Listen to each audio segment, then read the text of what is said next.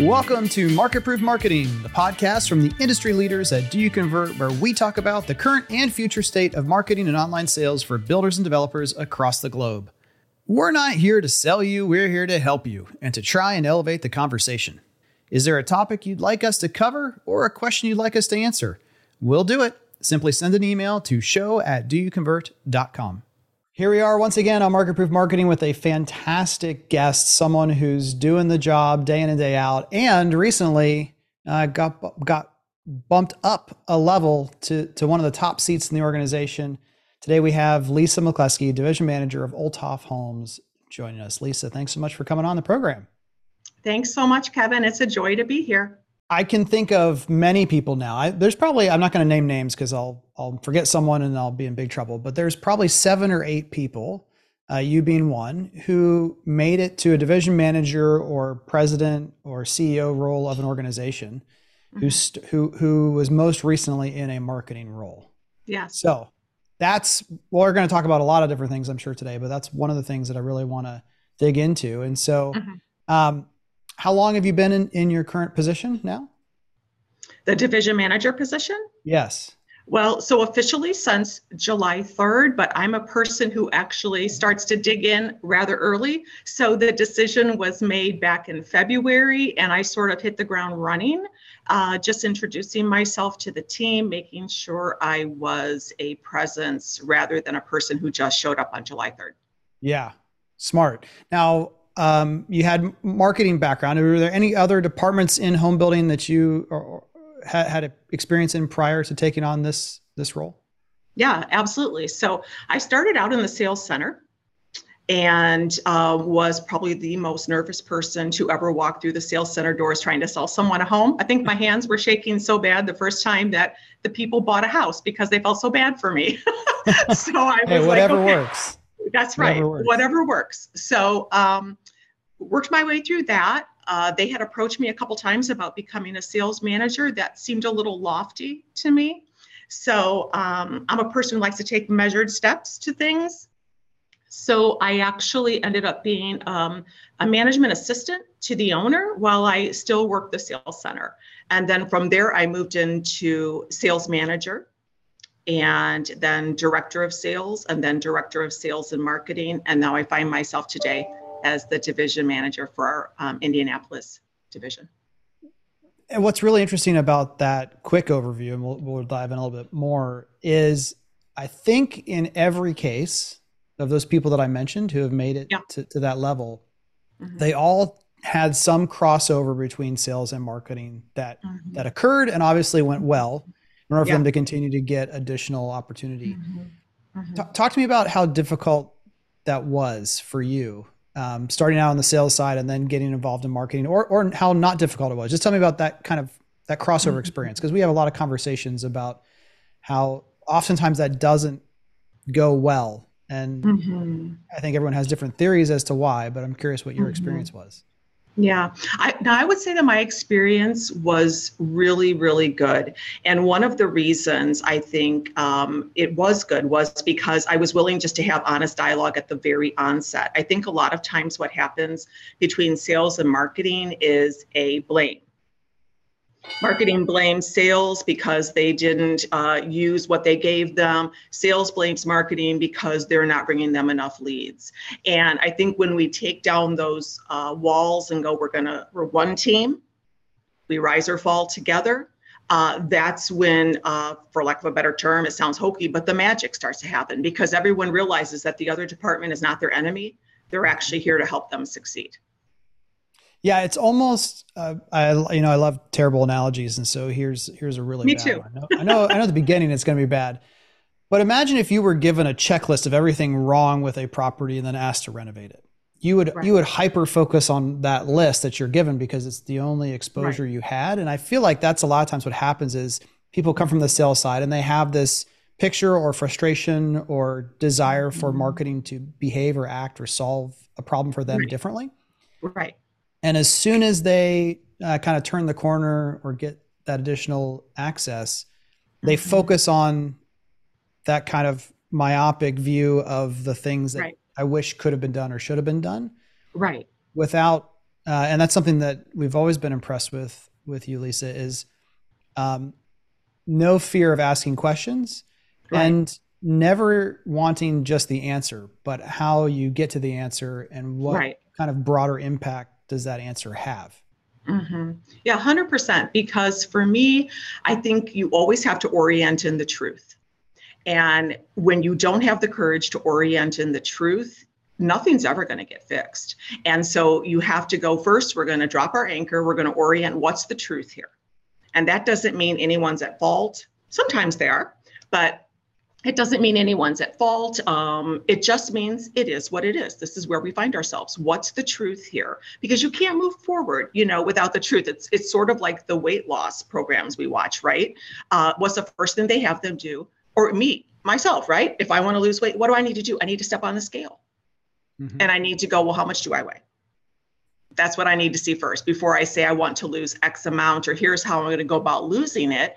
How about I find out what I really weigh? How about we orient in the truth about where both department is and then move forward from there? Yeah, I think it's interesting how you emphasized the fault aspect, because it makes everybody nervous. Right. But fault via ignorance isn't a big deal. It's fault by willful ignorance that's a huge problem. That's right. But just not knowing, that's an opportunity, not a problem. I mean, it causes problems all the time, but once that is known, then you can go address it. That orientation to truth feels like that's not something you just made up. How long has that been something that you've used as a tool? I would say probably, and no, it's not. It's sort of a life rule of mine. First, we look at the truth, and that is, one of my favorite quotes. I love quotes, and I'm always, and they come on and they fall off. But one of my favorite quotes is, "Who you are anywhere is who you are everywhere." And so it tends to be a thread that just runs through my life. If you knew my family, my friends, the people I go to church with, they would all tell you the same thing, that the truth is very important to me. And I'm often a person that people will call and go, I really need someone to tell me the truth. And I think you can speak the truth in love, but it's the Brene Brown quote, right? Kind is clear, clear is kind. Mm-hmm. And so when no one has the courage to really speak truth to someone. So my, life rule of truth goes way back to where, when I was much younger. I come from a very disadvantaged background. If you've ever seen that YouTube video where they show all the kids standing on the line and then they say, take a step forward if. Oh, yeah. Uh-huh. Yeah.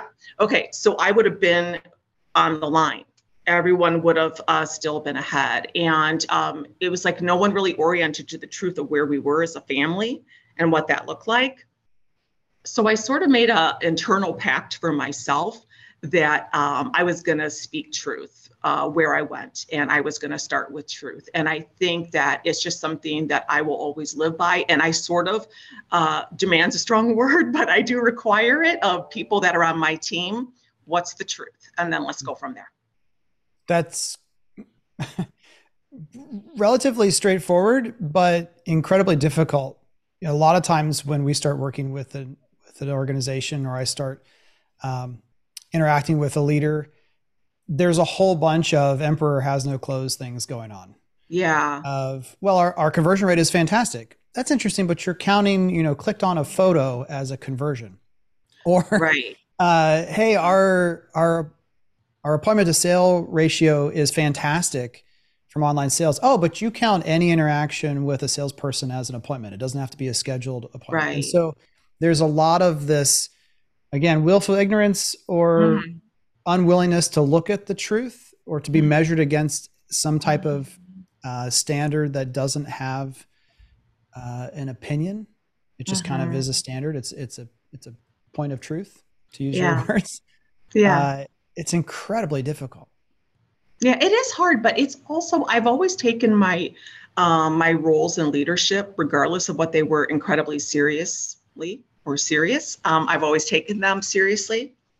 And I think it's a disservice to everyone you lead when you won't look at the truth, because they're all waiting for direction, right? And they're going, doesn't it cause some tension? I mean, the number of people you've interacted with over your career, I'm sure there's been points where like the relationship might have started off a little bit like, whoa, what's this person doing? And they're just, poking holes in my artificial reality all over the place. And I don't maybe feel I'm sure that's happened a time or two. Do you have to intentionally kind of follow up that truth with the love part, or how does it?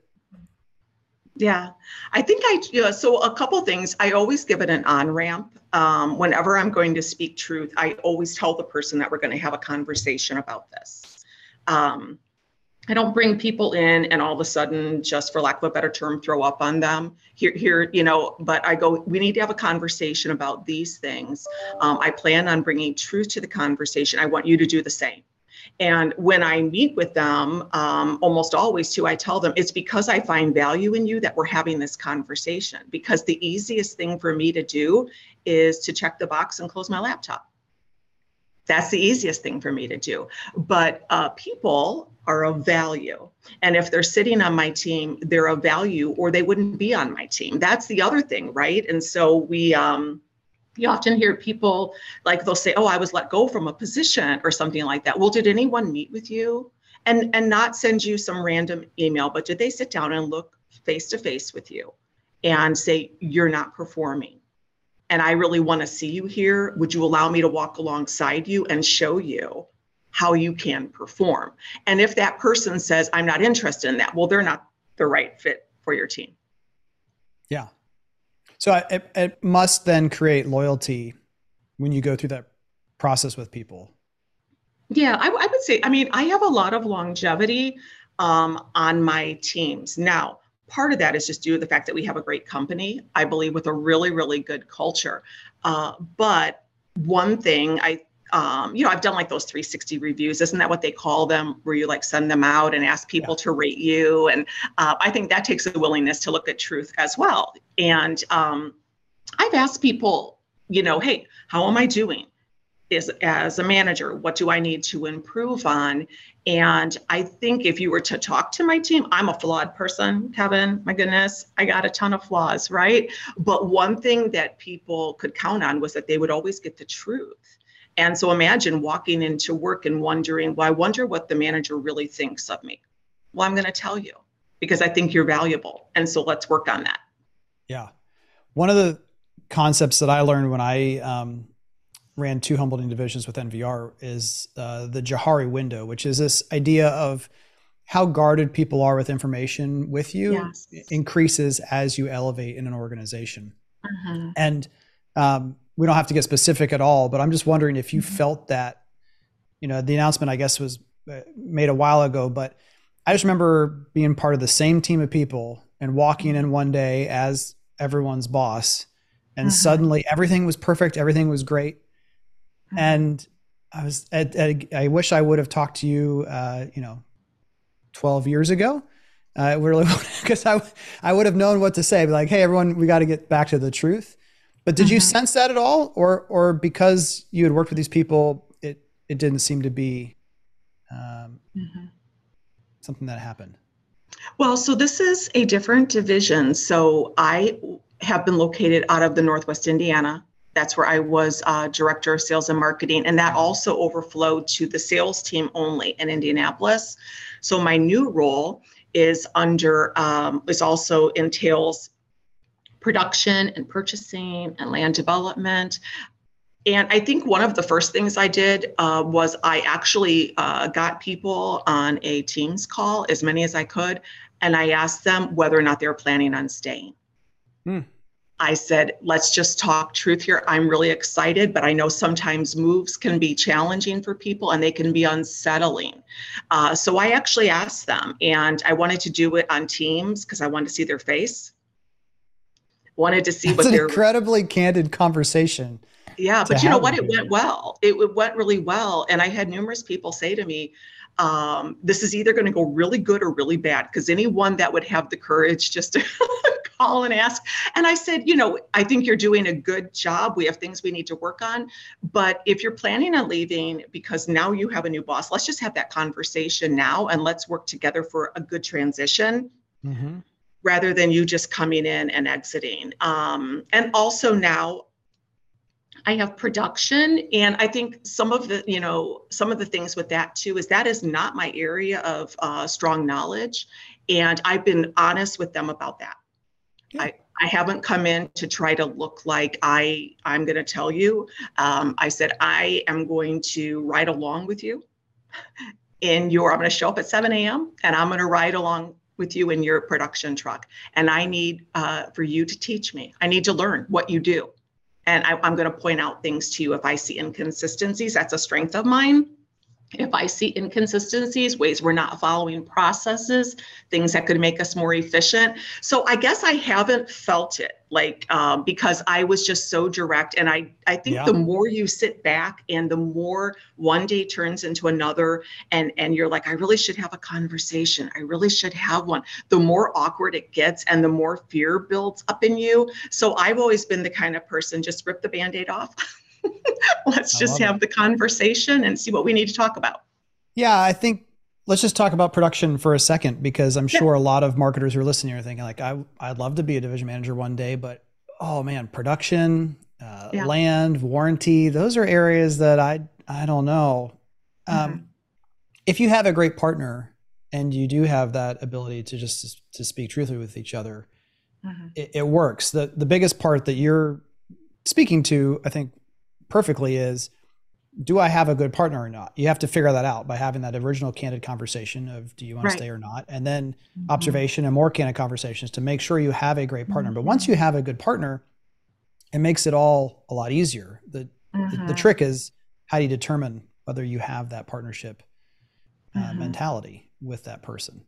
Yeah, and I think it is having those conversations. We just held our first division meeting, and we talked about truth. And one of the things that I talked about, so we've got people from all different departments, and I have to say this, and because I'm a truth speaker, I wouldn't say if it wasn't true. These are great people. Like, I have been so impressed with this team of people and their heart to show up, because you cannot buy heart. You just can't. No. Yeah, you can't. You cannot get that. And so these are good, smart people. But we have a division here that is growing, and there hasn't really been a leader here, an appointed leader. And so one of the things that I spoke to them about was that I'm not going to have a meeting, have everyone come in, and I'm going to sit here and talk at you. This is going to be very collaborative and interactive, and I need to hear from you. So I don't let people come into meetings and sit silent and walk out. Yeah. I'm like, what do you think? Well, yeah. And again, back on the production side, just because, again, it's such a point of fear, there's really a lot of benefits to not knowing. And that might seem strange, but it allows you to keep your focus entirely, and you don't want it to be entirely, because that could also cause issues, but you're focused on the customer, right, and what they're experiencing, right, and without having to understand all of the nuances, because you can ask that person. But a lot of times production departments, left unchecked, kind of err on the side of rule and law and order, which is great, but they also assume that because we have the standard process, that must be how every vendor does it, and the customer's kids must have hung on the towel bars. Otherwise, they'd never, ever fall off the wall, because like, we just only put things in perfectly. That's what we pay them to do. So I think there is a good, healthy balance there of focusing on the customer, because, and this is one of the benefits of having a marketer at the top, regardless, is this understanding that long-term, all those things will have consequences to your brand. That's right.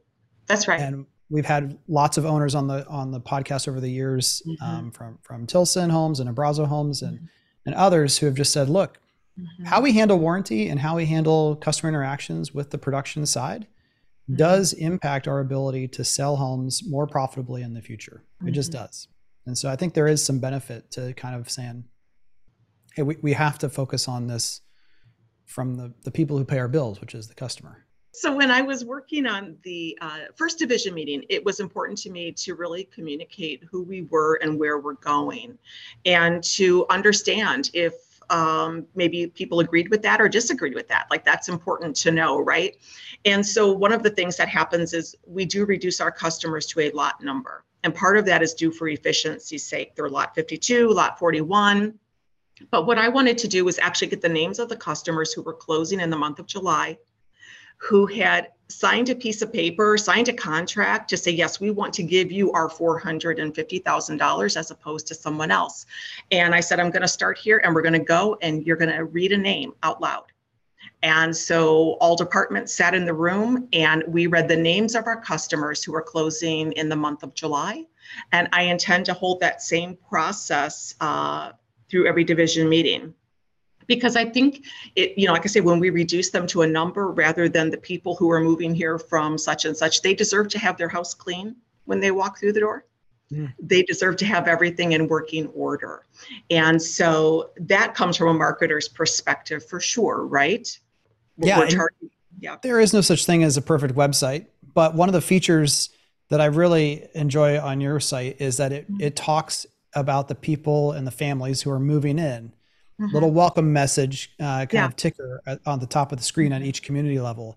And I think that, again, just humanizes the fact that, this company is paying attention to their existing customers who are moving in and saying thank you to them. Yes, it does also have the effect of making it seem exciting that there's movement and activity in the community, and that helps too. But something tells me that even when you become a division manager or president of a home building organization, you never really stop.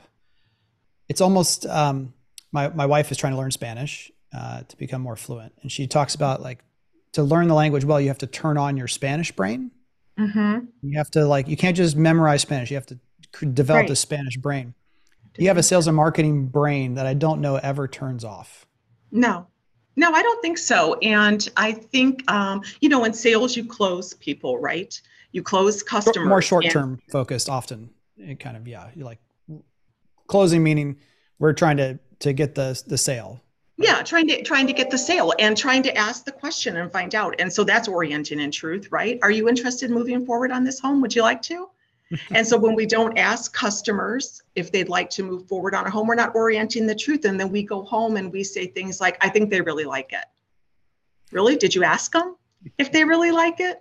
And with our marketing, it can be the same thing. Oh, I really love that. Well, what we really love, we recently did this thing where we did this video for summer. We're really trying to increase our videos. And we were actually hearing from customers, I love that video. Now, you don't always get feedback on the marketing that you do, right? It's nice if you do, if everybody goes, oh, it was wonderful. But if you don't, there's still ways to really, I would ask coworkers, hey, what'd you think of that? What'd you think of that? Oh, I thought that was great. Or, well, I don't know, I felt it fell a little short here. Well, that coworker, they're a microcosm of your customers, right? Yeah. So when we just go, nope, this is what I'm doing, rather than making it interactive and collaborative. And for sure, there are things that we just have to make those hard decisions and go due to budget, due to time, whatever it may be. This is the route we have to go. Sure. But the more we can ask questions and just keep asking them and try to go, I always would tell the sales team, you need to go 7 deep on a question.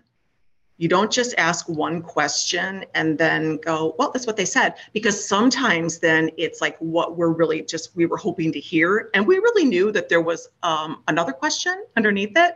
We just didn't want to ask it for fear of what the answer might be. I find that too as a dad of 2 teenage daughters. If I do the same thing with them and they're both wicked smart, by the time you get down to the 5th or 6th, they're like, dang it, they're right. My parents are right. And we haven't even said anything yet. And you can just see their body language change. It's a powerful tool no matter the situation. Now, you moving up to division manager, how did the process go in terms of figuring out who's going to take over the marketing stuff as you move on? How did that work its way out?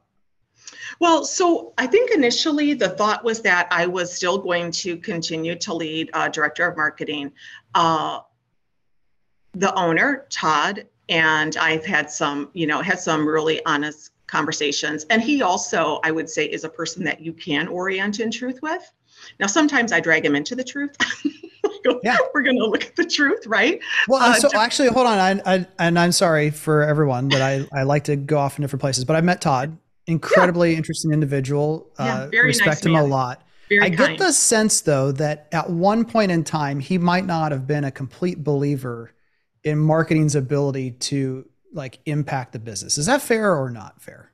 I think it's true. I think it's something he's learned to love and respect more. And that's, again, a big kudos to you in helping him transition to that. But that's just the sense that I got. I was curious if I no. And so, so are you familiar with the Enneagram at all? Do you look at that at all? Okay. So I'm an Enneagram 1, big surprise. And then Todd is an Enneagram 9, and he wouldn't mind me sharing that because he shares it quite openly with people. So I'm more like, take the hill.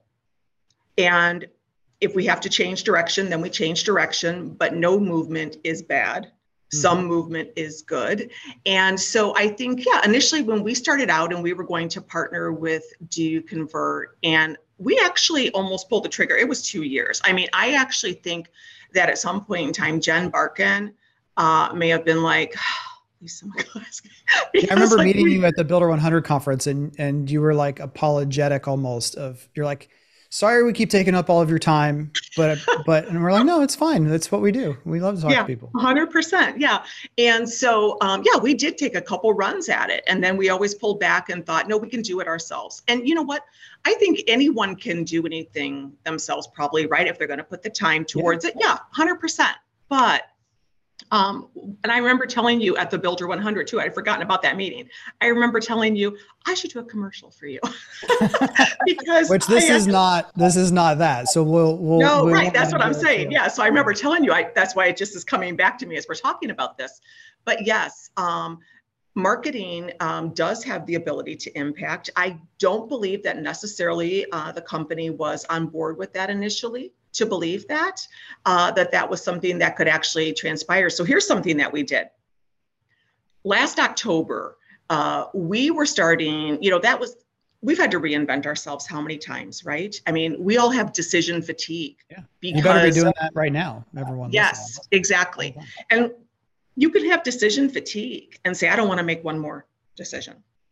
But you really do have to push through. And so we were looking at a couple of our communities that were piling up the inventory.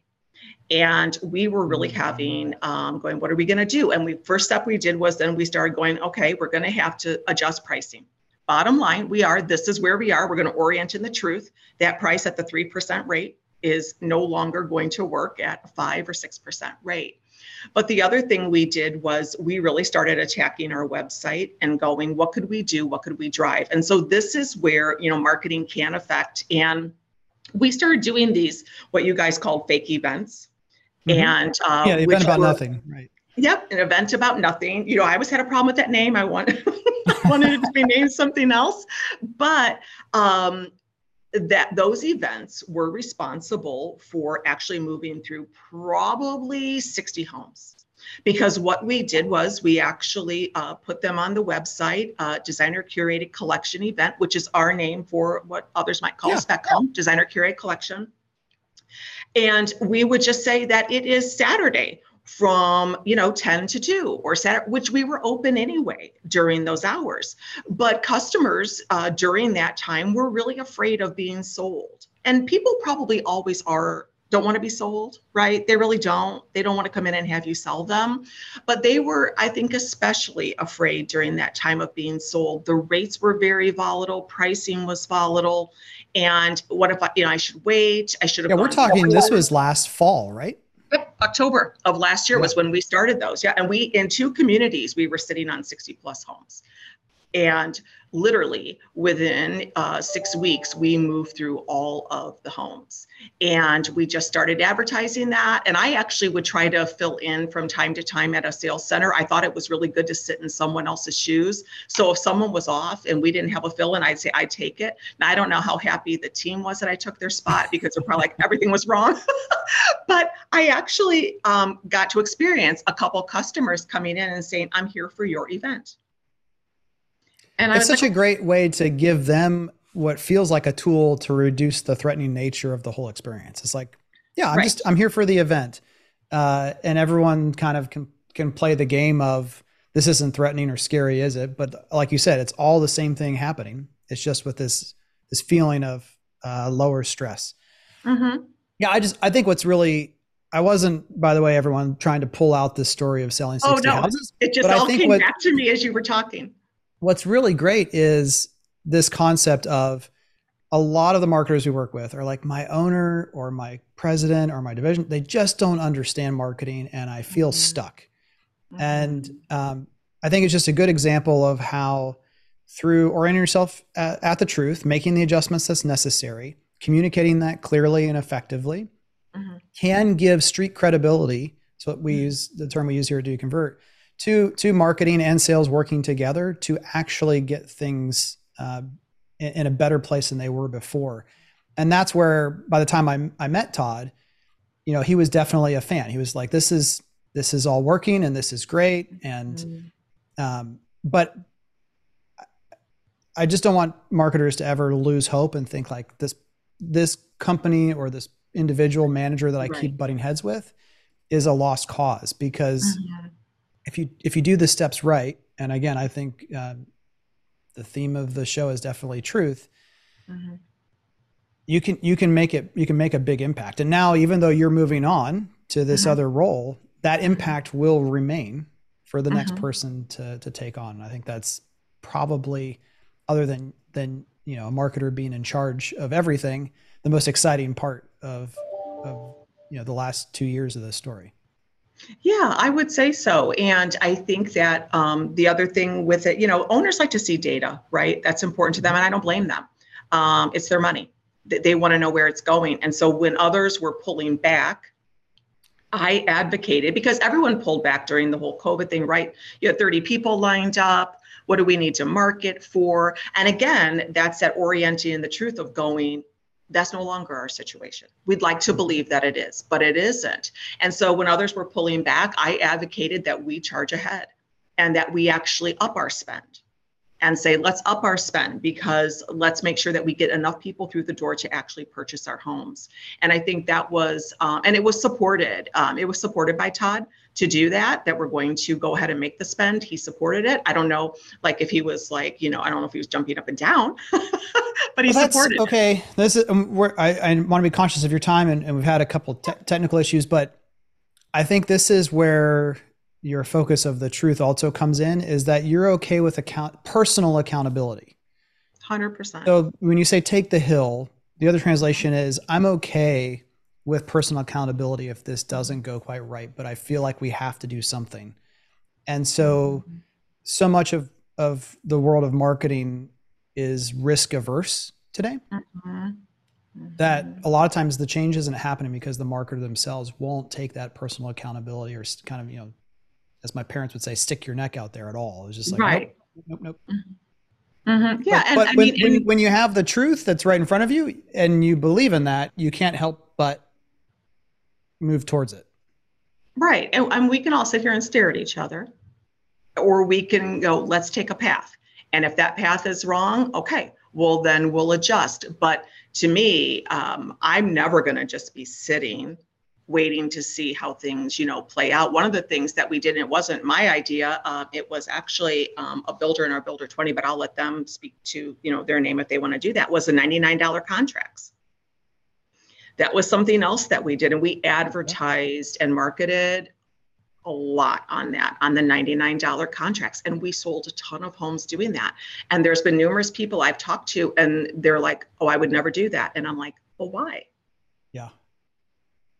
Well, and again, man, we could go for a whole nother episode, but the truth of saying, what is the objection that our customers are giving us, and then do we have in our toolbox to address that objection, other than just a better script or better messaging? Is there an actual feature, benefit, or product adjustment that can be done? Right. That, like, if there was a common objection to, your phone, and Apple heard that objection and just said, no, like, yes, they do kind of know where they're taking us in their future product roadmap. But if you don't think that there's any testing feedback, like, no, it happens all the time. It's continual. Yeah. And I also think too, that is even, we have a third party send surveys to our customers. And as a company, we look at those surveys. And during the time where COVID was going on, there were supply chain issues, our scores really plummeted, and we had to take a hard look at that and go, okay, how do we gain back the same customer experience that we used to have. And so now, like, I review every one of those because there's a lot in there. There's X amount of dollars, right? I mean, do you have a number at all, you guys that Do You Convert? Do you have a number of how many dollars have to be spent to overcome one bad Google review? There's probably something, right? Yeah. The number I used to use was $5,000 so there, I would say $5,000 to $10,000 easy, easy. But the more important thing for people to understand is at some point, technology will continue to evolve and AI will continue to evolve where there will be no amount of money possible. The experience will live on its own as the thing that cannot be, over communicated or overshadowed with ad dollars. Yeah. And I think, that again, that's where the truth comes in, because sometimes this stuff is low hanging fruit. And if we just would have taken a look at it and said, we didn't come through for those people how we should have, or when they're raising their hand during the process and going, I'm not happy with this, I'm not happy with that, and we just continue to plow right through it, we kind of get the review we deserve then, right? Because we didn't stop. And so it is orienting the truth and creating that cognitive ease for customers. So, what did the $99 contract do? It created cognitive ease. I've got 40 things I have to think about here before I actually purchase this home. Oh, we got you on the down payment. Yeah. And so that was just something, it just created ease for people. And sometimes even though they won't speak it, and that's part of marketing's job too, which can be really, really hard, is to continue to create ease, and sometimes ease for something where there's unspoken dis-ease.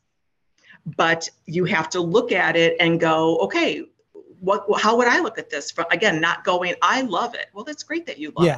But from a customer, what I think is really important there is that's something that you're not going to be able to do year one in the business, because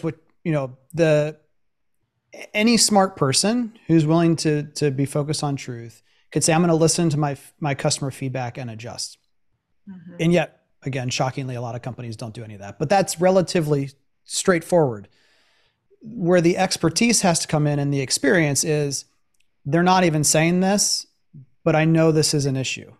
Yeah. Well, but there isn't any data that directly points to that. No, but there is ancillary data that hints at that. And then again, with our expertise and our curiosity, we have to go in and uncover it, have a hypothesis, make an adjustment, see how it works, and then keep shifting. But well, yeah. And, there's personality types that we deal with, right, too. So there's statistics on that as well. I don't they're just not going to mention anything. They're not going to mention it. And so, so if I look at it and I go, that looks off, I can go, no one has said anything.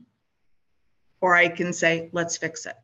Because for every one person that says something, there's probably 10 who won't say a word. They'll just get in their car and then they'll say to the person they came with, did you see that? And so we may as well just go, I saw it. Let's just get it fixed. Yep. Awesome. Lisa, thanks so much for taking the time to sit down and share your story and your truth. It's been fantastic to have you. We'll put a link in the show notes to everyone to connect with her on LinkedIn if you'd like to do so. And thanks again. Love to have you. Yeah, thank you for having me. It's really been a lot of fun and a joy to talk with you. I'll see you. All right. Bye, Kevin. Thanks for joining us on another episode of Market Proof Marketing. Can't wait for the next one? Or looking to connect with other new home marketers? Become a member of our private community, DYC All Access, which is 100% free and always will be. Get exclusive content not shared anywhere else, access to private events, and the ability to join a marketing impact group with other marketers like you around the country. Visit our link in the show notes or members.doyouconvert.com to join. All opinions expressed by me, Andrew Peak, Jackie Lipinski, and our castmates are solely our own opinions. Now get to work and make sure your company is market proof.